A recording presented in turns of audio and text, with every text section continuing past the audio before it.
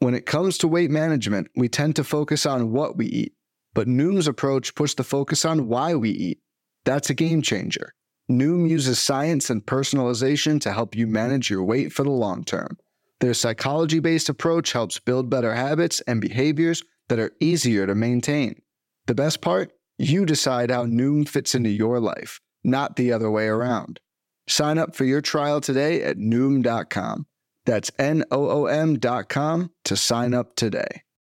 What is happening? Welcome to the Nick and Alex Baseball Show, the show that will wave the flag even if the Orioles do not win.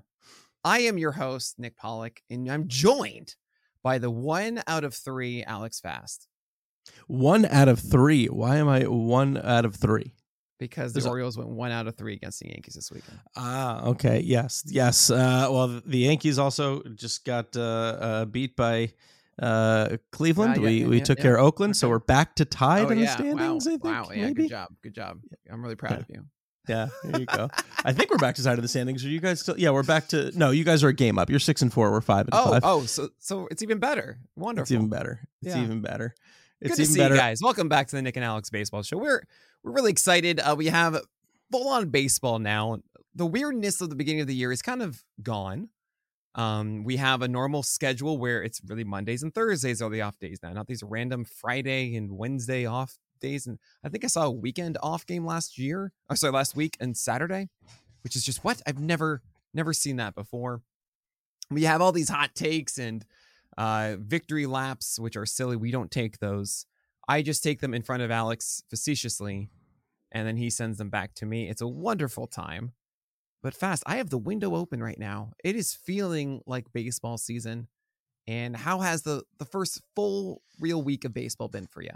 It's been absolutely delightful. There have been so many fantastic storylines that have been emerging. We're starting to see teams come out and compete and realize, oh, wow, that team is much better than we thought. Or, oh, wow, that team has a lot of things that they need to work on. Like you said, there was actually an oddly rainy winter in California out in LA, but now it is absolutely beautiful. I just did something also, by the way. This is a little off the cuff, not off the agenda, but I thought it was kind of a fun idea. I just put out a Twitter poll at the beginning of this podcast, literally a second ago. Yeah.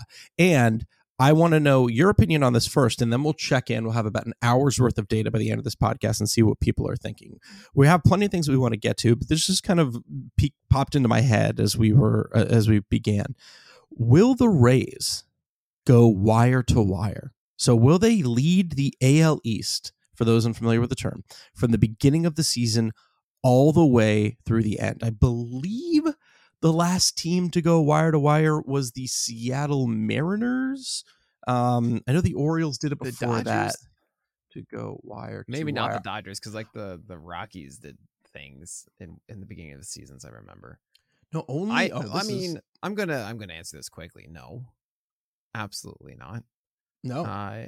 The Blue Jays and the Yankees are 4 games behind the Rays right now, and considering how good all these teams are, and that the Rays will not be facing, I don't know, the Athletics and the Tigers and the Nationals in there? I think they're going to face some tougher competition in due time. And while I'm not saying that the Rays won't win the AL East, they will be your traditional ups and downs of the season. Okay. Yeah, so what are they about? Like 3 games, 4 games? 4 games out right now. 4 games out. That's so funny. I'm looking up the teams that have gone wire to wire. I could have sworn the Mariners and the Orioles did it because I have a shirt that says wire to wire for the Baltimore Orioles. Maybe it's just a really firm definition of it. TV show. That's just that's about the wire, the show. Oh, yeah, that's what it was. It's just wire to wire from season to season. Yeah. But apparently only 5 teams have ever truly done it. I still don't know if this is true. I mean, I'll have to dig into it. But you're saying no. You're saying the Rays will not go wire to wire. They will relinquish their 4-game lead. I think it's so incredibly difficult to go wire to wire. And if they were going to do that, they would need to, I don't know. I think it's a possibility. I think it's more of a possibility than I originally thought because the Yankees are so beat up and they are not going to get healthy relatively soon. Carlos Rodon has a setback, right? Luis Severino, I think, was throwing a bullpen, which is an encouraging step forward. They when they're healthy, they're fantastic, and they've obviously started off relatively well. But I wonder if the Rays can get a large enough lead because it's also not like, okay, well, the Rays and the Yankees are going to play each other 500 times in the last 2 months of the season, but they're just not going to play each other as frequently, right? I also, speaking of returning pitchers, I think Hyunjin Ryu was throwing a bullpen as well. Oh, wait, I'm sorry. That was just a ballpoint. That was just a ballpoint pen. And because he can't be trusted to throw for any time, he'll just hurt himself throwing a ballpoint in the first place. Boo. Yeah. Boo. We'll take a quick look. This is what I have to deal with. I'm sorry. Just booze. This is what I wake up to at 4 a.m. fast. Of what? Your intrusive thoughts about Hyunjin Ryu? No, it is you calling me, and your ringtone is you booing me. So. We've only had 104 votes so far, but 56% say yes, the Rays will go wire to wire. Not what we're talking about, though. What's the first thing that we wanted to get into on this episode of Nick and Alex? Well, I mean, we've seen the new rules come into play. We've been spending months being like, okay, this is what's going to happen, not really knowing what would happen. And so far, we've seen a lot of home runs. We've seen the lack of shift. I mean, pitchers are not doing well, so I imagine the shift is actually having some impact. Tons of stolen bases. Games are much shorter. How are we feeling about this so far, Fast? Well, let's go, I guess, line item by line item. We can start with the shift, actually, because there was a really fantastic article by Ben Clemens, of course. Who else? He does fantastic work, and if you're not reading Ben Clemens, you really should be. He also had this great piece that he released last Friday that was kind of like the top 10 things, and even though he didn't have 10, as he wrote, they were still like fantastic, fun takeaways. He wrote a great article today about the Royals trying a new shift, and there was a really good Tom Tango graphic that came with it that essentially showed something similar to what we saw in spring training against Joey Gallo, but the outfielder separation was a little bit different. So essentially they took one of the outfielders and put them where the second baseman used to be in the shift. So very, very shallow in the outfield, like not too far from the infield dirt. And then they take the remaining two outfielders and they essentially split them, right? So then the left fielder is kind of in left center and the right fielder is kind of in right center, because then they're not leaving a huge gap on the left field side. So you got to figure if you have a speedy defender in left field or left center at that moment, you're probably still going to limit someone to a double, right? It'll be tough to turn it into a triple if it's going left. Same thing with the right side. I was very curious to see what the kind of, tweaks were going to be by teams to see how they were going to kind of play with this rule. I think it's kind of a fun balance because yes, it's a shift, but now there is much higher risk reward that's involved in it. And while I know I'm not naive enough to say, hey, just hit it where they ain't, you do have more area to quote unquote hit it where they ain't. You don't just need to aim to try and be a pull hitter, right? You just need to okay, now I've got a little bit more outfield to work with. Let me stick with my tactic and see if I can, maybe get it a little bit more towards center field or something. Sure. I mean, yeah, I've seen it work well. We've had Elvis Andrus get called for a ball for stepping on the grass barely at the edge of the infield dirt. He didn't seem very happy about it. I mean, it seems like it's working, but also, I mean, guys are still up the middle, right? So yeah, it's not having that large of an impact in my view, but there is still something significant about it there. I love the stolen bases, I really do. I think it's wonderful. It really is one of those things where baseball is such a perfect sport where we had these dimensions of 90 feet, and we pretty much nailed it from the beginning of the exact perfect distance to make it this proper risk reward. Is it worth it to try and steal in? Is it not? And this is tilting it a little bit more in favor of, yes, it is favorable to where I love pendulum shifts in games. What makes the push pull so fun is, okay, we're doing this now. So now the meta is to steal more. So how do we adapt? Right. And there will be an adaptation in some way if so many teams are stealing more and they're just giving away all these doubles that used to be singles, right? So there's something that's going to change from this. I'm excited to see what that is. Yeah, I was curious too if like kind of what you mentioned, if there are going to be fewer bang bang plays, right? If like all of a sudden we're going to see like, okay, there's gonna, we're going to see a lot more guys getting to first. They're not necessarily, there haven't been really. There are still plenty of like bang bang plays. Maybe this just means that like infielders are not able to take the same amount of time that they usually could. I've also seen a lot of, there was like an interesting play in the I think it was Twins Red Sox game. No, who were they playing? Detroit Red Sox games where Cutter Crawford, hit a ball was hit. Cutter Crawford pitching, a ball was hit towards Kike Hernandez, who like had kind of an awkward dive and then had an errant throw, and that was ruled a hit because, as Will Middlebrooks broke down on Twitter, anytime you're going to kind of dive for it or leave your feet and not make a play, it will be ruled an error. I wonder if there are like more of those. I feel like I've seen a lot of those on Twitter where people are like, why is this not an error? Like, no, that's because you're just watching the Orioles a ton in that outfield. I mean, so I tweeted about that yesterday. I mean, my reference was to a Tigers-Red Sox game, but yes, the Orioles outfield defense has been actually literally the worst in baseball. Yeah. It's been an embarrassment out there. It's like literally been an embarrassment. Do you have another Grayson Rodriguez you can stick out there? I mean, that's the thing. We've got plenty of outfielders. Rutschman? Got plenty of outfielders. They're just all in the minor leagues. I mean, also too, like, you mean to tell me Franchi Cordero couldn't have been just as bad but hit 4 home runs when he was doing it? Anyway, league-wide BABIP was is pretty much the same, about 299. I'm curious for your thoughts on this too. I don't mind the pitch clock. I think the pitch clock is a lot of fun. I think the pace is actually really invigorating. The people I've talked to that have gone to games, you've been to one, have said that like it's fun. I want to get your thoughts on the pitch clock. 2, I want to know your thoughts about, are you a proponent of getting rid of it at the end of the game, and when would you get rid of it? What inning? 100%. I'd say 7th inning you get rid of it. Some might say 8th or 9th. I say 7th you get rid of it. I know it kind of would make it like basketball almost, where the first 3.5 quarters don't matter, and then all of a sudden it just matters, right? But I love the pace of it's perfect. Also, like, watching games on my MLB.TV is way better. You can hit the arrow keys and go left and right, and goes 10 seconds up or back, and a front or back, and it just makes it, the pace is right there. I don't feel like I'm waiting. I can watch these games so much better than everything else in between. Obviously, of course, writing and covering it is just, I get more sleep now, which is incredibly wonderful too. But even at the game, yeah, it did go quicker than normal, and there is one downside of it, is I want to spend more time at baseball games. I don't want to go there and then leave after 2 hours. I'm there to hang out with everybody and enjoy it, and it does feel that, yeah, it was a shorter amount of time, and there's something to be said about that.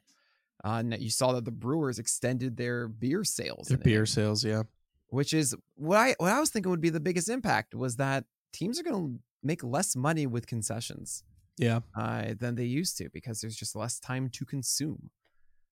So get rid of the pitch clock at the 7th, and then you preserve. You need the tension. That's the coolest part about baseball, I think, especially in the playoff setting, is that tension between every pitch and how long it takes, and it's built into the game where everybody is calculating all the possibilities. Yeah, and what would happen, and wishing for this and wishing for that, and please don't do that or this, and it's a 2-2 count, and okay, and release, and you come back, and then you go forth, and that gets lost a lot when it's just so quick and repetitive. And that's the beauty of late night baseball, like late game baseball, right? Like the 9th inning, we have that in such celebration because we're all holding on to our seats tightly and everything, and we don't really care about that in the 4th. So fine, let's move that along. But yeah, I'd say the 7th inning is where you get the high leverage situations and when things really start to heat up. So I would say 7th. I'm fine with 8th, but it at least needs to be in the 9th. I can't have games end with the pitch clock violations and whatnot. It just can't happen. Yeah, I wish they would be like, from what I saw, like the league was like, we obviously really don't want that to happen, and we don't think it will. We really don't want to. I just think, like, be more proactive about it then. Don't even make it a possibility. Don't leave it up to chance, because I think there could be a situation in which a game is determined by something like that. It's going to happen at least once, if not twice, in like the same week. Yeah, and it's going to stink. It's going to be a terrible PR moment, and then they're going to say, fine, we'll do something. Yeah. We've seen them before make rule changes mid-year out of nowhere. They they can. fast on this stuff. Yeah. So we might see that. I will. So maybe this is gonna be my wild thought. What? I was thinking about when you could do it. It's not from right? Kristen. No, it's not from Kristen. That Kraken one was good. I was thinking good. about when you would do it yesterday. You can't do it just in the 9th, right? Because theoretically that would give just one team an advantage because there might not need to be a bottom of the 9th, right? That's fair. So you can't do it in the bottom of the 9th. I was thinking maybe you start it in the bottom of the 8th because then home field advantage still exists because the home team kind of gets it twice, but then both teams have to deal with it. But they do have to deal with it. It's just they're winning enough so that they don't. And also who does it benefit, the pitch clock? Arguably it benefits both sides. I mean, I heard there isn't really you can't do it here because it doesn't affect both. Okay, so then you're saying start in the 9th no matter what? Yeah. So start in the 9th, get rid of it in the 10th. No extra inning should. No. Yeah. It's like, okay, we have the pitch clock at the 9th inning. There's no pitch clock, and then move on.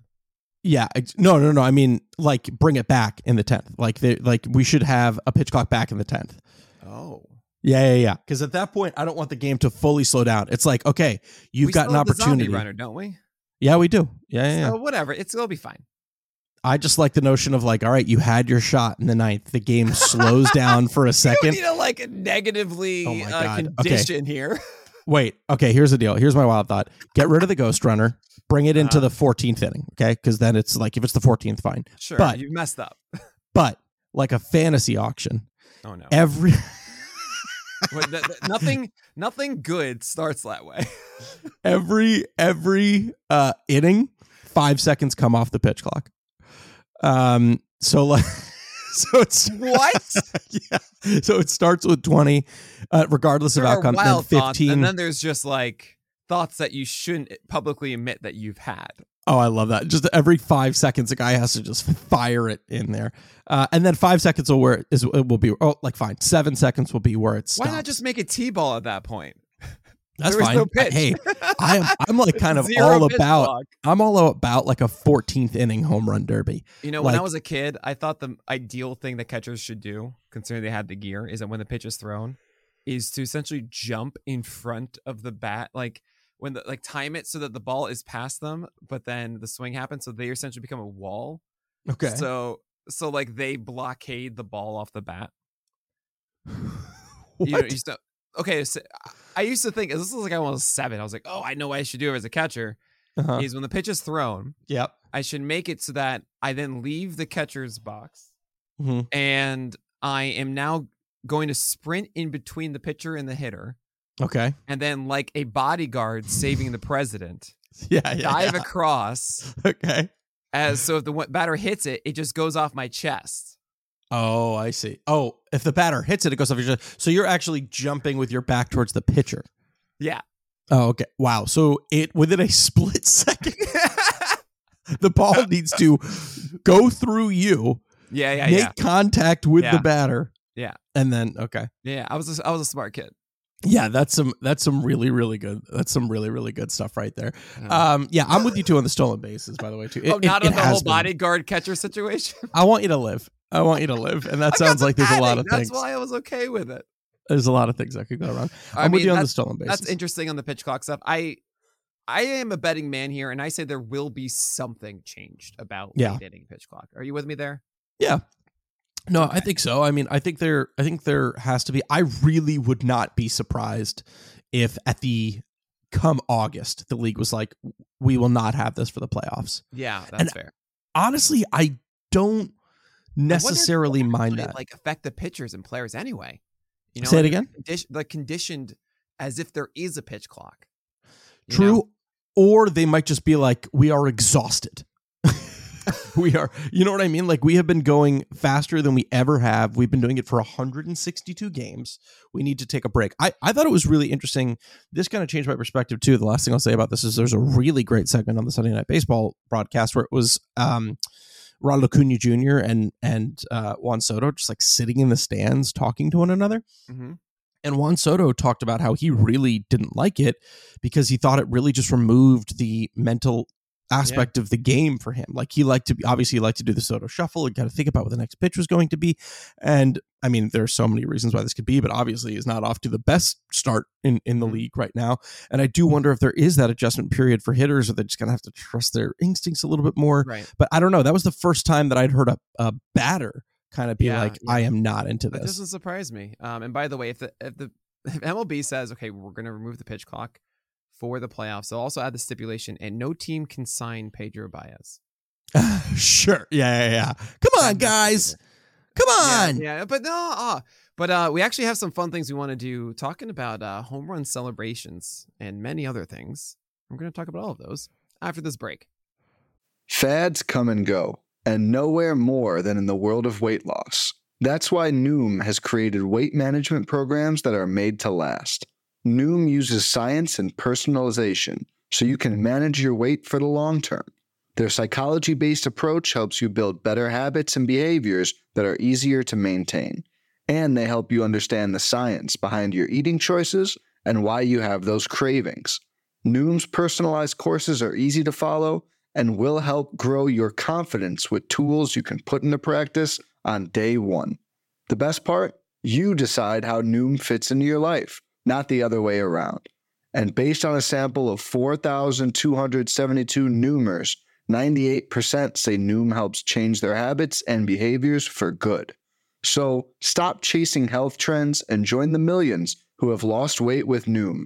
Sign up for your trial today at Noom.com. That's Noom.com to sign up for your trial today.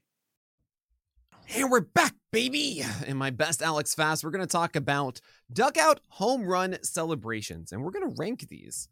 We have some fun things around the league. Fast, would you like to share some of these exciting new dugout celebrations for home runs? Yeah, I think that the teams are still kind of like coming up with them. I don't know if every single one has like officially been seen by everyone yet. Maybe I'm wrong. These are just the ones that I could find in a recent MLB.com piece. So we know we have this large samurai warrior helmet that's happening in LA for the Angels that apparently cost $2,500 is extremely heavy, and Ohtani got it. We have, for what I think was the first time yesterday, maybe I'm wrong, I think I've watched all the games, we saw the funnel. What are you going to call it? Yeah, the funnel. We saw the funnel. The funnel. Well, we saw there was the funnel is how the radio referred to it. Then Kyle Gibson heard that everyone was calling it the dong bong because it looks like a beer bong, which is so funny. Then he said, we don't call it the dong bong, we call it the Homer hose. But then Melanie Newman, fantastic broadcaster for the Orioles, said her home run call was kind of like slug and chug, which I also kind of like. That's really good. Slug and chug is good. Yeah. Like that, we got a slug and chug. That's good. So then we also have the post home run Polaroid in San Diego. They have the cheese hat in Milwaukee. Sure. The Red Sox did away with the cart and are now doing inflatable dumbbells. Yeah. And we have the Norse helmet in Cincinnati. So we're going to go bottom to top. I want to hear what your least favorite of these home run celebrations is. I mean, it should be no surprise what my least favorite one is. That has to be the cheese hat, because this why is is Packers, and I don't want anything to do with football here. Get out of here. Oh, okay. All right. Actually, let's go ahead. You do all yours first, and then I'll jump in mine. So cheese hat is at the bottom. I'm gonna, I feel bad for Cincinnati, but the Norse helmet needs to be down here because there's such a large gap between that thing on your head and someone else's hat. Sure. It just looks terrible in comparison. I would say the inflatable dumbbells are after that. It just feels like it's just like one little prop and not really an exciting thing. It's inflatable. You guys are strong. Get real dumbbells. This is tough now. Yeah. Now here's where it gets tough. I absolutely. I'm gonna be all right. I'm gonna say the Polaroids are third. Okay. I love it. I know that they also like have an album of them, and I think that's the coolest thing ever. I'm gonna say the Samurai Warrior helmet is second. Because I think it's amazing. I'm happy Trout gets to experience it. He could have been celebrating. This is like Ohtani almost saying like, Japan won, Trout. Sure. and Brett needs to eat it. You couldn't hit that sweeper, buddy. And the slug and chug is so great, and why I love it is because it's the most ridiculous and fun. And for me, a home run celebration, sure, there's like the goofy, whatever.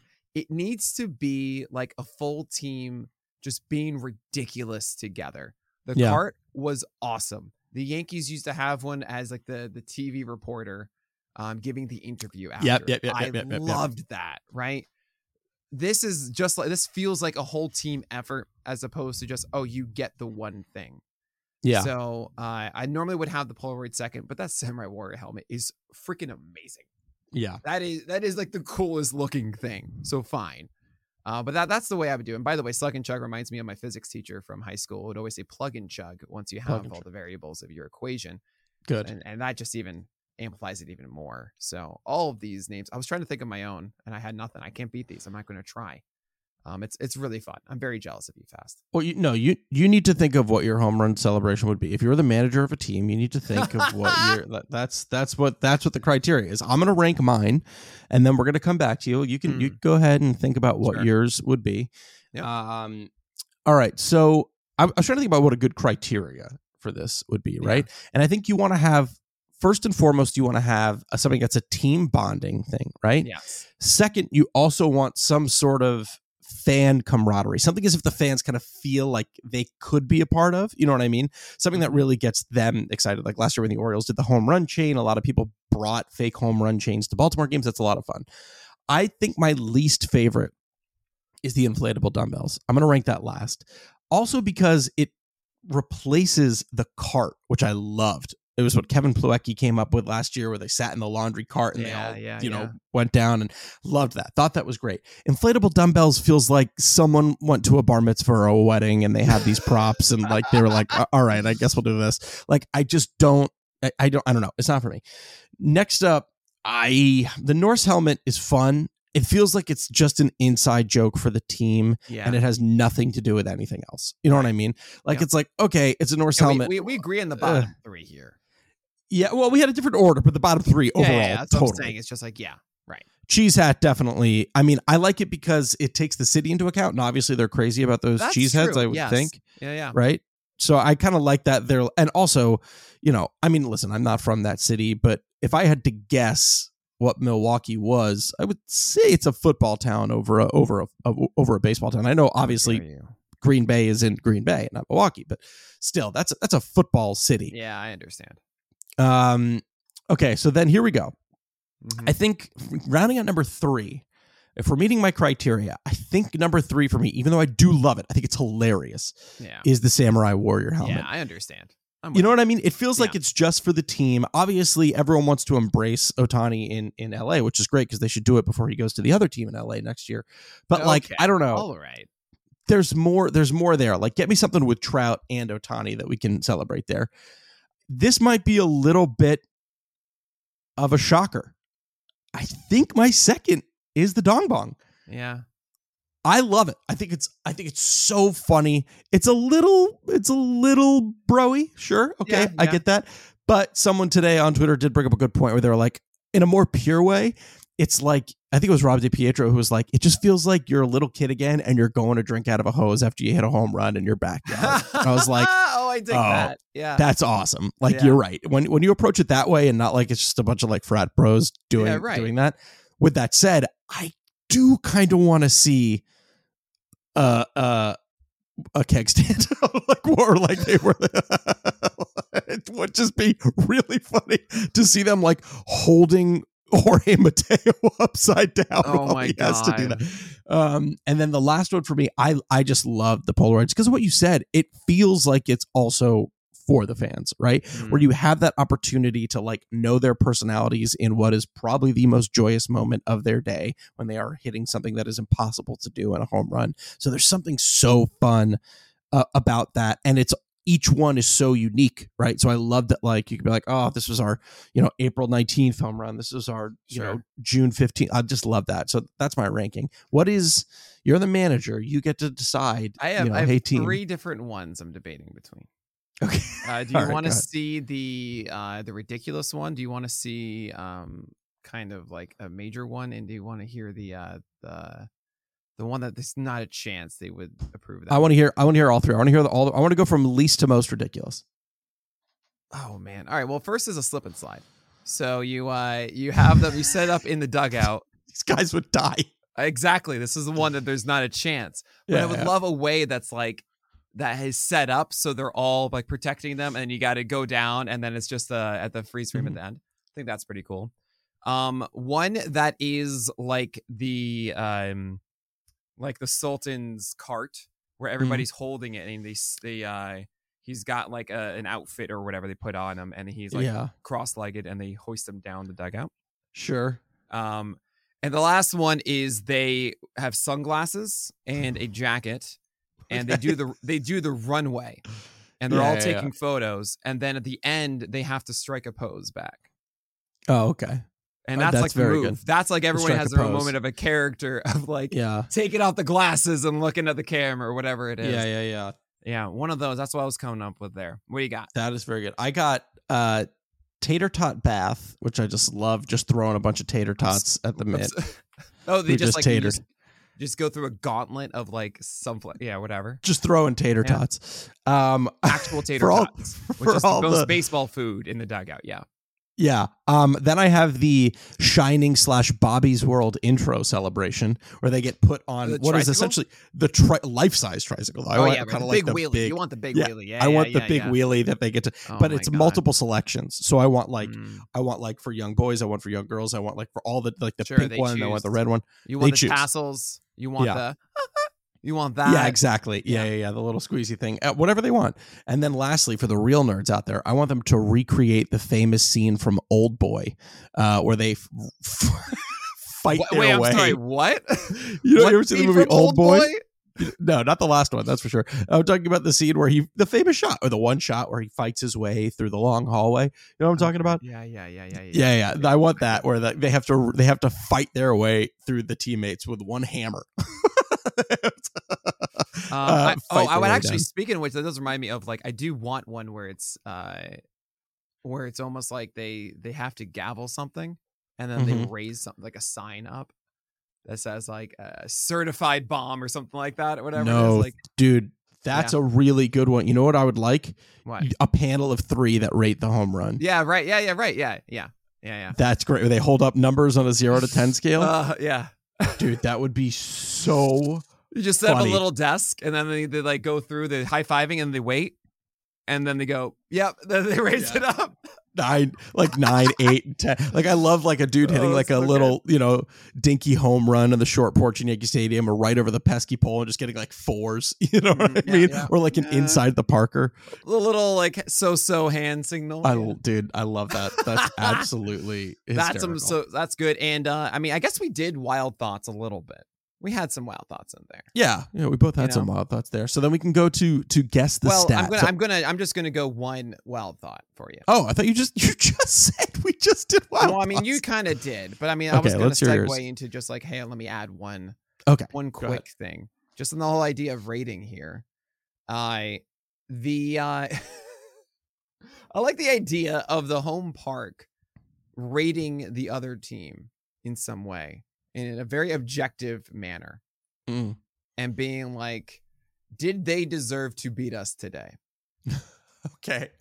And, that rating holds on. That is the tiebreaker at the end of the year. Not like run differential. Okay. Whatever. How defeated do you feel as an audience today? Having lost to that team. Yes. And that becomes a tiebreaker for the playoffs. Yeah, that's kind of good. Yeah.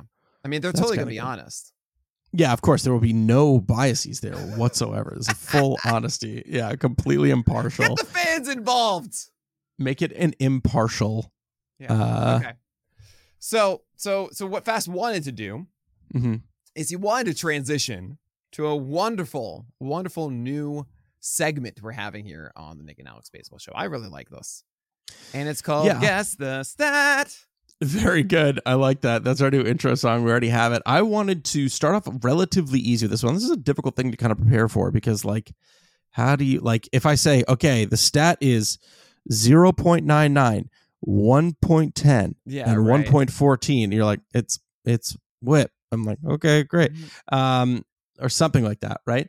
So this one, I think we have to kind of keep it to like raw counting stats so far. So here is the top 5 in this. It's Tampa Bay at 25, the Dodgers at 21, the Giants at 18, the Angels at 16, and the Yankees at 16. So what stat is this? This has got to be stolen bases. It is not. It is allowed not stolen bases. No. It is not stolen bases. Let's go take a look at the stolen base leaderboard for teams at the moment. I believe the Orioles are still on top of the stolen base leaderboard at the moment. Or this can't be. Oh, this can't Cleveland. be home runs, is it? It is indeed home runs. Oh my gosh! It is indeed Tampa home runs. Bay. Tampa Bay is unbelievable. I believe they have hit more home runs than earned runs allowed, which is remarkable. That is absolutely remarkable. Good old Detroit and Washington and Oakland. I was surprised to see Chicago top 5. That's pretty impressive. Isn't Chicago up there? Am I crazy? No, I mean LA. Also, I'm surprised to see San Francisco. 18 home runs for San Francisco. Yeah, like 7 of them were off of Kopech. Michael Kopech. Yeah, exactly. The Yankees doesn't surprise me. The Angels surprises me a little bit because after Taylor Ward and Ohtani, and I guess they also have Hunter Renfroe who can still go also deep. Hunter Renfroe. Yeah, yeah, Hunter Renfroe light and Mike Trout. Good. I'm glad I fooled you on the very, very first one. Good job. Yeah, you got it. All right. We have pitcher of the week, hitter of the week, and reliever of the week that we want to get to here as well. It must be difficult for you to choose. I know it is so difficult. And you know what? At the end of the day, to me, there's just one pitcher who I just feel doesn't get it's too early. The love that they deserve. It's too early. You know, it's just they are just so good. And every time that they pitch, it's just, man, this guy, he might even win a Cy Young. And nobody talks about him. Some people want to say he's not very good and not draftable even for your fantasy teams. And this guy is Jesus Luzardo. Yeah, I saw that coming. 31% strikeout rate, 0.71 ERA, 0.95 whip. You really did right away. That was pretty great. Hard contact rate, which is essentially at the end of every plate appearance against Jesus Luzardo, how often does it result in a ball that has an exit velocity of 95 or more, right? A barrel or really a hard hit ball.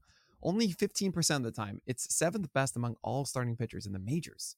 And Jesus Luzardo is not often in the conversation of an ace, of a top 20 guy, right?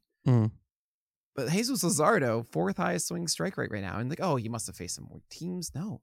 He did this against the Mets and he did this against the Twins. He's throwing harder than ever. His slider is so good. His changeup is so good. Jesus Luzardo is my pitcher of the week. I'm just so excited to watch more of him. Only 6. Maybe you can actually. This is a fun game for you to guess. My pitcher of the week is inside of this list. Only 6 starting pitchers have not thrown a ball yet with a ball. I was like, wow. I love that. They have thrown only strikes. Have not. I would say that's wait. Kyle Wright. Very good. Good start. Dang, I got to get harder. Only 6 pitchers have not walked a batter yet with a minimum of 10 innings thrown. I believe all of these guys have 2 starts except one who had a long start in relief and then had another start after that. I'll give you 3 times to get it wrong, but 6 guys. It's like what's it called? Family Feud. You have 3 X's. Okay. I think I know who yours is. Jesus Luzardo. Just kidding. Has a 10% walk rate. It's Drew Rasmussen. He's up there. There's number 1, and he is my pitcher of the week. He is your pitcher of the week. He is my pitcher of the week. Yeah. But who are the others? Look at us. We just got each other's pitchers of the week. Just like, We get it. Did Jeffrey Springs issue a walk? He did, because it was a no-hitter, not a perfect game. There's 1 X. No. I pulled it back. No. I said no, he did. He did, because it was. I even knew the game. Okay, fine. It's fine. 1 X. 1 X. Who has not issued a walk? I only write about every single starting pitcher every night, so oh man, I don't know. Nope, he did. I'm going to go one more guess, and then you're just going to tell me because I don't got nothing. This would be a double Xer. Double Xer. Let's go with... No, all of them have walk. Literally every single one I'm thinking of is shoot a walk. We have... Team. Give me a team. Just give me a team. Baltimore. And I also give you that earlier hint. Dean Kramer? No. Yeah, I don't know. Tyler Wells. He went Noah 6 hits, no walks. That's right. Noah Syndergaard, no walks in 2 starts. Mm. Bailey Falter, no walks in 2 starts. Oh, boy. Kenta Maeda, no walks.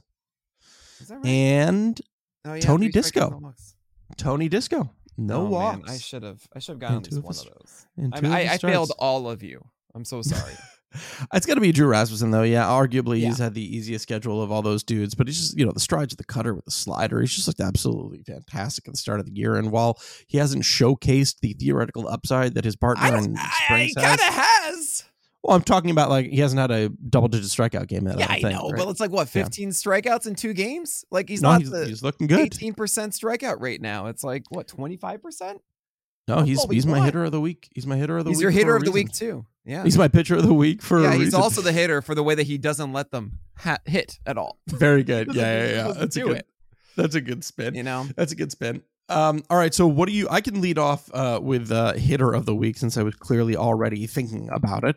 And it's a sad one. It's a little bit of a sad one. I want to give props to Adam Duvall because man, was he just on a tear to start the year. So obviously we can have some fun small sample size numbers here because this was just 37 plate appearances, but he put up a hilarious 318 WRC plus in those plate appearances with 4 home runs, just a 14% strikeout rate for Adam Duvall to start the year. Are you joking me? A 14% strikeout rate? Last year it was 32%, it was 31% the year before. Obviously that wasn't necessarily going to be sustainable, but he was just making great contact with the ball. He was chasing less. I don't know. It was just so I was so excited to see how long he was going to be able to keep up this hot start. So my pitcher of the week, even though I don't think he played technically all week, is Adam Duvall. Your pitcher of the week is Adam Duvall, and your hitter of the week is Drew Rasmussen. You guys got to keep up. I don't know what's going on with me. My hitter of the week is Brandon Lau. 3 home runs already, 9 RBI, 9 runs this season, 470 OBP. Is xWOBA, according to our expected stats, which are a little different than Savant's, has him at a 536 xWOBA. That is 6th best among all hitters in the majors right now. And this is for someone who essentially had a lost season in 2022 with just 8 home runs and 266 plate appearances. But remember, he had 39 home runs in 2021. I'm really excited to watch more of Brandon Lau. And you talked before about 25 home runs for the Rays. Well, he's got 3 of them. He's a big reason why that offense and the whole team is clicking right now. He is my hitter of the week. Okay, great. And I believe you get the honor of starting us off with the reliever of the week. Yeah. Well, I do have a reliever of the week, but actually, we're going to take a quick break first. Most weight loss programs are short-term fixes, but the problem is managing your weight needs a long-term solution. And that's what makes Noom different. Noom uses science and personalization so you can manage your weight today and in the future. Their psychology-based approach helps you build better habits and behaviors that are easier to maintain. And they help you understand the science behind your eating choices and why you have those cravings. Noom's personalized courses are easy to follow and will help grow your confidence with tools you can put into practice on day 1. The best part? You decide how Noom fits into your life, not the other way around. And based on a sample of 4,272 Noomers, 98% say Noom helps change their habits and behaviors for good. Start taking control of your weight management and join the millions who have lost weight with Noom. Sign up for your trial today at Noom.com. That's Noom.com to sign up for your trial today. Sometimes it can feel like food has an emotional control over you. Well, it's time to show your food who's boss with Noom. Noom uses science and personalization so you can manage your weight for the long term. Their psychology-based approach helps you build better habits and behaviors that are easier to maintain. And they help you understand the science behind your eating choices and why you have those cravings. Noom's personalized courses are easy to follow and will help grow your confidence with tools you can put into practice on day one. The best part? You decide how Noom fits into your life, not the other way around. And based on a sample of 4,272 Noomers, 98% say Noom helps change their habits and behaviors for good. Start taking control of your weight management and join the millions who have lost weight with Noom. Sign up for your trial today at Noom.com. That's Noom.com to sign up for your trial today. Hey, Fast. Can you tell me the two guys with 4 saves this year? The two guys with 4 saves this year. The only 2 pitchers in baseball with 4 saves. That have 4 saves. Okay, it's not. I think Felix Bautista only has 3. That is correct. Yes. Oh, I know Jordan Romano has 4. Jordan Romano, that's the easy one. He has 0.2 WAR. This player also leads the league in reliever WAR right now. Oh, yeah. I know who it is. I know who it is. Who would it because be? I tweeted about them. I'm showing my hands and I'm not cheating. Yeah. Because I tweeted about them last week about how arguably the biggest surprise of the very, very short sample that we have is how dominant the Pittsburgh Pirates bullpen has been. And David Bednar has been one of those. I believe he has 4 saves. 44% strikeout rate is insane. Yeah. 26% swing strike rate. That's 7th among all relievers in baseball. That means a fourth of his pitches are getting a whiff. Not when they swing, just in general. Yeah. That's unreal. Yeah. David Bednar is winning the award of most desired to get out of his organization by August 1st. That's funny. So props to David Bednar. I'm a little upset with you that you missed the easy layup here. No, okay. I'm good.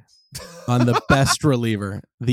I know you might not be when you hear it. I didn't say it was best. I'm just saying it was my reliever of the week. Exactly. This person is the reliever of the week. There's no competition. I know who you're going to say. Who am I going to say? Jose Alvarado. Wrong. What? 24.75 K per 9 right now. 85% strikeout rate. Unbelievable. Yeah. He's still not the reliever of the week. A -2 FIP. Nick, come on. Get on my level, baby. Nate Eaton is 100% the reliever of the week. Are you joking me? Well, his stuff plus on his fastball was not good. It was not. Yeah, it was okay. He had did he have a 103 on his slider? It was a 89, I think, on his 4-seamer, but then it was a 103 on a slider, 104 in the sinker. Dude, that sinker was insane. 93 miles per hour. That sinker was nasty, dude. Yeah, that sinker was filthy. Nasty. And I mean, Adolis Garcia, sure, like earlier in the game, he bowled a grand slam out of there, but like he's only hitting 59. He's 1 for 17 to start the year. Who put him in the pen? Just put him in the pen. Right. Like, what do you need him at second base for? Put him in the pen. Yeah. I mean, then again, he's throwing 93. Like, it's great as a position player. Is it great in the bullpen? He hit 95 on his 4-seamer. Yeah, I'm messing around. I'm just being facetious. But okay, I was gonna say, yeah, better than Dylan Dodd at this point. Like, that is too soon. You said I was too soon. This is too soon. That was nasty.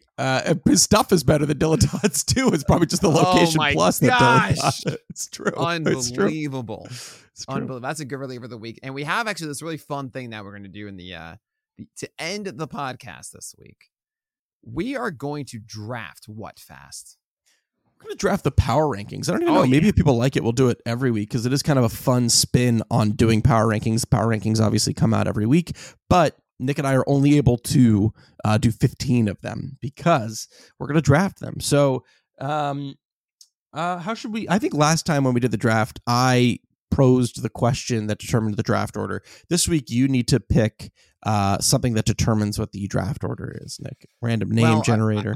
I do want to mention, I did get a text between our last episode and now that I meant to mention to you, which is we are absolutely going to end this show with our famous segment, Who is going to win the World Series? Oh, so, yeah. I didn't know if it was too early last week, and I was wrong. I should have done that. No. We have fewer than 30 weeks of the season. So we're going to make sure that returns. We'll do it today. We'll pick our favorite from the power rankings as we do this, but we'll circle them. To determine the draft order today, Fast is putting me on the spot here. All right. Tell me at least one or two of the top three in the league in home runs. Okay. That's a great way to do it. Aaron Judge? No. Oh man. Okay. Well, okay. I'll say this. There are two guys. You have three guesses. There are two guys who are tied for the most home runs as of right now. Aaron Judge is not one of them. With 5. With 5? Yeah. Who has 5 home runs to start the year? Not Aaron Judge. Not Aaron Judge. 4. Okay, it's not Adolis Garcia. It's not Ohtani. It's not Trout. I don't know. I don't want people to just listen while I list off names. They're both National Leagues. Okay. And they're neither in the NL West. So one in the Central, one in the East. Well, okay. One in the Central, one in the East. One in the Central, one in the East. Let's just say it's wow. Let's is this just the number one WAR in the majors right now? No. Okay, he's close. Let's just say Acuna. Does Acuna have 5? Pete Alonso. Pete Alonso has 5, and Brian Reynolds. Oh my gosh! Over in Brian Reynolds in Pittsburgh. I kept thinking of Brian Anderson. Yeah, I know. I always done that. I've always done that. Brian Anderson and Brian Reynolds are the same person. It's the Joe Schmo effect. He has 5 home runs. He has 5 home runs. Fast. Everyone thought he was so vanilla. That's so funny. Yeah. 5 home runs, least league. Wow, that's great. All right, so I lose. You get first pick. Bednar. Who is getting Brian Reynolds and David Bednar at the trade deadline? Yeah, and you know what's such a shame? It's obviously the Yankees. That's such a Yankees answer. It's obviously the Yankees. I know they were already in play for Brian Reynolds, so that kind of makes sense. And they would need the outfield help. Reliever. They've always wanted David Bednar. Yeah, what starting pitcher are they going to get rid of that would ultimately help them in the long run? Now, I really do feel bad about the O'Neal Cruz injury.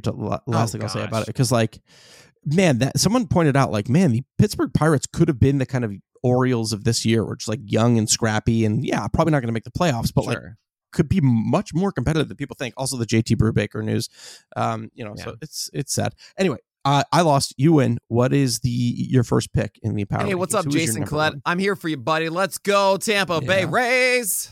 I mean, that's it. I'm not going to waste any time here. It's Tampa Bay Rays. They're 10-0. Yeah, there you go. It's an easy one. They don't even have a 5th starter. Doesn't matter. It doesn't matter. This is why the Yankees traded away Jordan Montgomery last year. Doesn't matter. Yep. Okay, I think I'm actually going to go with a little bit of. This is where it gets difficult. The 1-1 is easy. You're right. That you nailed it. That's of course, that makes sense. The easy one to do. I have as my number 2, even though they're not top 5 or even top 10 in WRC plus because they've been struggling offensively a little bit out of the gate. I'm still going to go with the San Diego Padres. Okay. This is we should also phrase this too. This is for who are the best teams, right? This isn't this past week or the week before. This is just pure overall power rankings in the typical sense that you would see them. So for my number 2, I'm going to go ahead and take the San Diego Padres. We're snake draft, baby. Let's go. Oh, we're snake draft? Okay. Oh, okay. No, never mind. Get out of here. I'm going to no. You didn't like it last time. We're not going to do it. I'm going to say Atlanta is was my 3. My number 3. And of course you made this beforehand, right? I did. Yeah. I'm just doing it on the skin of my teeth. But no, I look, you can say whatever you want about Schuster. You can say what you want about Dodd. The fact is, Brian Elder just shows up and did well against the Reds. He'll probably do well against the Orioles. You have Carl Ray coming back. You have Michael Soroka coming back. Max Fried's going to be coming back. Charlie Morton's going to be even better. Strider is still there. And, it's amazing offense. Oh, I feel terrible that Travis d'Arnaud went down. But at least now Sean Murphy is getting at bats. And what does he do? He hits a go-ahead home run for Atlanta, right? I mean, this team is a powerhouse. They should win the NL East easily. The Braves are third.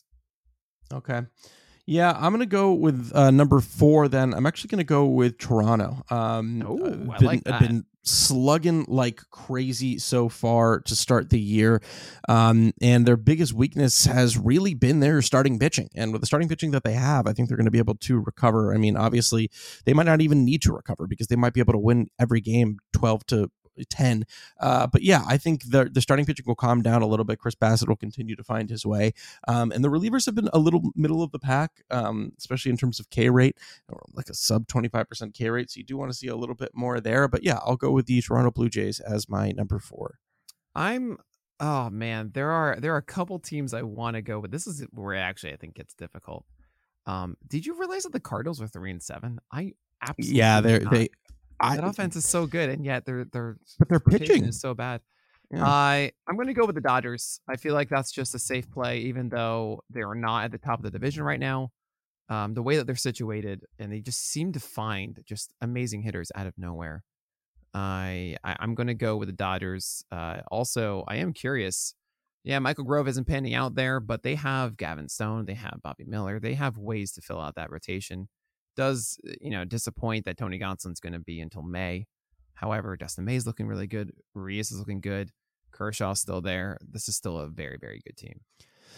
Yep, that's good. For my number 6, I'm going to go with the Milwaukee Brewers. The biggest thing that we questioned, I had them in the playoffs over the Phillies, and obviously there's many, many moons left before the season is over, but it's looking good in the first week because the biggest thing that people were curious about from Milwaukee is like, yeah, are they going to hit at all? Right? Like there's not a lot of great names, and so far you can't have asked for a better start from a lot of their young hitters, right? Probably going to taper off a little bit because there is a lot of, young names inside of that team. But I don't know. I think that team can still get a wild card. I think obviously, even with Corbin Burns dropping velo, that they have a very, very solid 1-2-3 in Burns, Woodruff, and Freddie Peralta with plenty behind them. Theoretically, Aaron Ashby could come back over the course of the year. So my number 6, or actually it's my number oh, that's the other thing. Yeah, it's my number 3 because we're going back and forth. So it's Milwaukee. Yeah, for me, I mean, here's Houston at 7. That's an easy one for me. Hunter Brown looks good. Urquidy, Garcia are fine. The rotation, I don't think really is in question, and you'll have McCullers return at some point. And the offense is still very good. Chas McCormick, by the way, is leading the team, actually the 3rd in WAR this season, which is absolutely wild to me. Solid pen as well to Brian Abreu, Ryan Presley, Ryan Stanek, Hector Neris, Rafael Montero. I think this team's great, and at 7, I feel like I just got a steal of the draft. Now, here's the thing. Is it 7 or is it your 4? I don't know anymore. It's 7th overall. Now, I'm going to actually take a team that I have as better than both of those teams, both Houston and the Dodgers at the moment, and that's a surprise that I'm taking them, and that's the Yankees. Kind of a little bit of a shock. You didn't take the Yankees over the Astros, especially considering just all that beef that's there. But I'm not the Yankees fast. I know.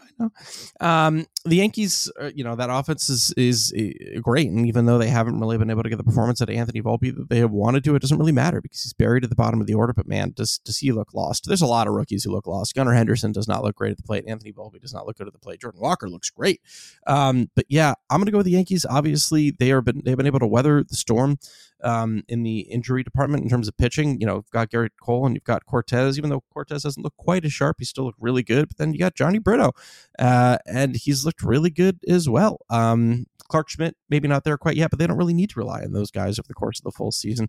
And like I said, the offense and the relievers, like, come on. It's like every year, it's like they've just got a pen of dudes who are fantastic, and I don't think that's necessarily going to change for them. They lead the league in K rate for a reason among relievers at 31%. One of 2 teams to have a K rate over 30 in the bullpen. So yeah, I'm going to go ahead and take the Yankees. Who's next for you?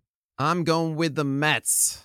Gotta go cross town. The New York Mets, they still have some questions in their rotation. And of course, without Edwin Diaz, the relief core isn't quite as sturdy as it used to be, but still a very good offense, consistent night to night. And when they have BABIP like they do yesterday, that is 2 balls staying just inside of the third baseline, the things are going their way. I feel like the Mets are going to be in the conversation the entire year. You can't really go wrong with the Mets here. I'm taking the Cleveland Guardians next. I said that there were 2 teams with a 30% K rate among relievers or higher. One was the Yankees, 2 is the Guardians. And yeah, it's kind of the same old Guardians that we've seen so far. And that the hitting is not fantastic, but Jose Ramirez is. And when they get on the base path, they steal a lot. I believe they lead the league in steals at the moment with 19. So I don't know. I think they could just to be another, like I picked the Twins to win the division because I just never know if the Guardians are going to be able to do it at the end of the year with like a not great offense, but it could just be another year where they just pull it off. Who's up next for you? I have to do it. Let's give me the Orioles, baby. Let's go. Wow, fantastic. Fantastic. I mean, they're just going to get better at this point. Hopefully Tyler Wells does pan out. Grace Rodriguez now is inside that rotation. It should be. And Dean Kramer pitches good innings. Cole Irvin, we'll see. Kyle Gibson's new sweeper is looking good. The bullpen, as you know, Felix Bautista is electric to say the least. And that offense, man, Dadley Rutschman. There are sometimes you watch players and you are just jealous they are not on your team. Dadley is one of them. Also, Jorge Mateo stealing lots of bags. Lots of fun stuff there with the Baltimore Orioles. And also the park is just, it suppresses the home runs of others, and it just maybe works in their favor a little bit. So too much. Everyone keeps saying that they're waiting for it to taketh or to giveth instead of taketh, because in the past series took a home run away from Rutschman, 2 away from Mountcastle, 1 away from Austin Hayes. Like, it's been taking away a lot of home runs. I will say too, there was a moment during a Ravens season a couple years ago where I was like, oh my God, are we going to have an MVP player in Lamar Jackson? And I couldn't believe it. And yesterday was the first time it dawned on me that Adley could legitimately be an MVP candidate one day. Yeah, like, it's always going to be who's going to beat the final boss in Ohtani, but like, man, that's insane to me. The Orioles have never had an MVP, right? No, stop. Ridiculous. Stop it. I'm not even going to entertain that notion. I think Brooks was an MVP. I'm pretty sure Cal was an MVP. Ripken. Yeah, that was it. Yeah. No, but I'm talking about all of the Orioles MVP winners. I think Boog was an MVP. Like Cindy Ponson.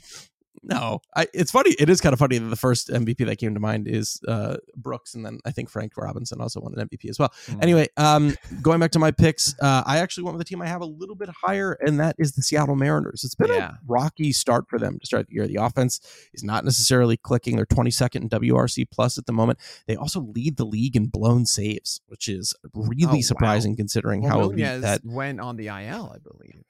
Yeah, but I don't think it hasn't been Seawald, if I recall correctly. I think it's been guys blowing saves like in the 7th or 8th or something like that. Yeah. That's possible, right? Yeah. You can Yeah, I don't know what I was thinking there. But yeah, that's I think they're gonna get back to it. I still think they're a really good team. Obviously, Luis Castillo leads that charge there, and even though Robbie Ray on the IL, and even though we haven't necessarily seen what we wanted out of George Kirby, between Gilbert and Kirby, plenty of good stuff there. So yeah, going with the Seattle Mariners. Who do you got? Let's put some respect to the name of Minnesota. That rotation is looking good. Yeah, John Gray, we know, is killing it. Kenta Maeda, I'm very encouraged by. Tyler Mahle was up to 94 in his first start. You have Sonny Gray with 13 strikeouts. There's so much to like here for the Twins. The offense is doing well on top of that. You have I don't know, you have Lopez. I think Duran is actually hurt, if I remember correctly. But the Twins are second right now in the AL Central. They could still win this one. We were predicting them to win earlier on the year. The rotation looks better than we expected. The Twins could just run away with this one if there's any sort of stumbling with the Guardians. Stumbling. Yeah, I like that pick. Stumbling, though. It's like a dumpling that you stamp. Pick 14 to me is going to be the St. Louis Cardinals. They've fallen long enough. They have the second best K rate in the NL right now. The best K rate in the NL was very shocking. Is actually the Washington Nationals, which is very surprising to me. They've only struck out 18% of the time, which is second in all of baseball and leads the NL. Obviously, there are plenty of starting pitching woes. It's not. It's too early for me to necessarily hit the panic button quite yet. I do think they're going to be able to work their magic and get by with kind of subpar starters. And obviously, as you mentioned, their offense is absolutely fantastic. 111 WRC plus is 8th in baseball, and I believe 3rd in the NL. So they can outslug kind of anyone at the moment. So yeah, they're coming in number 14. Who you got? I'm going to go with the team that's winning the AL West right now, and that is the Texas Rangers. We talked about all this stuff with the rotation going to fall apart. They haven't. They're still here right now. A lot of other teams have had all these holes open up, and nope, DeGrom's still there, Eovaldi's still there, John Gray's still there, Andrew Heaney's still there, and as of course I'm sending this negative juju out into the world, but their offense is lighting it up as well. And yeah, that's why they're in first place right now. Maybe this continues on. You got to give more credit to the Rangers and what they've done. Yeah. I think that's a great pick. I mean, it's like you said, they're not hurt yet. So, and they're cruising along when they're not hurt. Sure, they lost 2 out of 3 to the Orioles, but who cares? And Cole Raggins, let me tell you. Cole Raggins. I know, man. There could be something there. It's exciting. My next is going to be 3rd in the NL East at the moment at 4 and 6, and that is the Philadelphia Phillies. Now, of course, the rotation is a bit of a shambles, right? Aaron Nola, Zach Wheeler, and then we have Falter, Taijuan Walker, and Matt Strahm. But Matt Strahm kind of manifested destiny last night. Obviously, their bullpen is always going to be what their bullpen is, despite the fact that they have arguably the best reliever in baseball at the moment. Like we said, Jose Alvarado has an 85% K rate. That is that's pretty good. That's pretty good. Unprecedented. They are going to be, what is that? 14, 15, 16, pick number 16 overall. Who you got? 17. I'm going with these division leaders right now. And the Diamondbacks are 7-4 in the NL. That was my next pick. That's absolutely insane. You have Perdomo, Geraldo Perdomo, leading the team in WAR. Evan Longoria is doing well. Josh Rojas, Nick Ahmed, Corbin Carroll as well. And then you have some exciting stuff. Dre Jameson is now in the rotation, replacing Zach Davies. Ryan Nelson has looked good. Zach Gallen just stepped it up with 11 strikeouts last night. You love to see it. And maybe if Madison Bumgarner slows down, then Brandon Pfaadt all of a sudden appears. And maybe you have a very exciting rotation. Merrill Kelly is not a bad starter, especially for a Major League Ball club. That's like an SP3 right there. So things are happening. Things are happening in Arizona. Andrew Chafin stepping into the closer role probably and looking good there. Scott McGough as well. McGough? I don't know. It's McGough. I think it's McGough. I'm going to go with that. Arizona deserves a little bit more love here. So here they are, leading the NL West. Coming into the year, we knew that there would probably be some good pitching in terms of the rotation, but we weren't quite sure if that offense was going to be able to put it together, and it has so far. For the San Francisco Giants. They are actually 7th in WRC Plus at the moment, which is great, and they're actually doing quite well in terms of their starters as well. They've got a little bit more depth than we originally anticipated. If Sean Manaea can stay healthy over the course of the year, I mean, obviously it seems like they're using Ross Stripling in a little bit more of an interesting way than we kind of originally had anticipated, but he's kind of probably just one injury away from getting consistent innings and being able to excel with those innings. So I'm going to go ahead and take the San Francisco Giants. Fast, it's not the Astros in second place in the AL West. It's not the Mariners. It's the Angels. It's the Angels. Mm-hmm. And the Angels, they're getting, I think Reed Detmers is just going to explode into being a star this year. Patrick Sandoval is looking good as well. And Shohei Ohtani is still Shohei Ohtani. Taylor Ward's looking great. Trout's looking great. This could work maybe for the Angels. So you know what? Get on the board, Angels. You're on my team. Let's go. I'm going to take the White Sox next. Plenty of pitching promise there. I mean, obviously they're going to be dealing with some injuries, but this is kind of where they should be. They could definitely outperform, being the 21st team or 20th team off the board or whatever. But yeah, I don't know. I don't know if they're necessarily going to be super competitive over the course of the year, but there's still plenty of offense there. They're actually top 5 in offense overall, which is pretty great to see. They're stealing plenty of bags.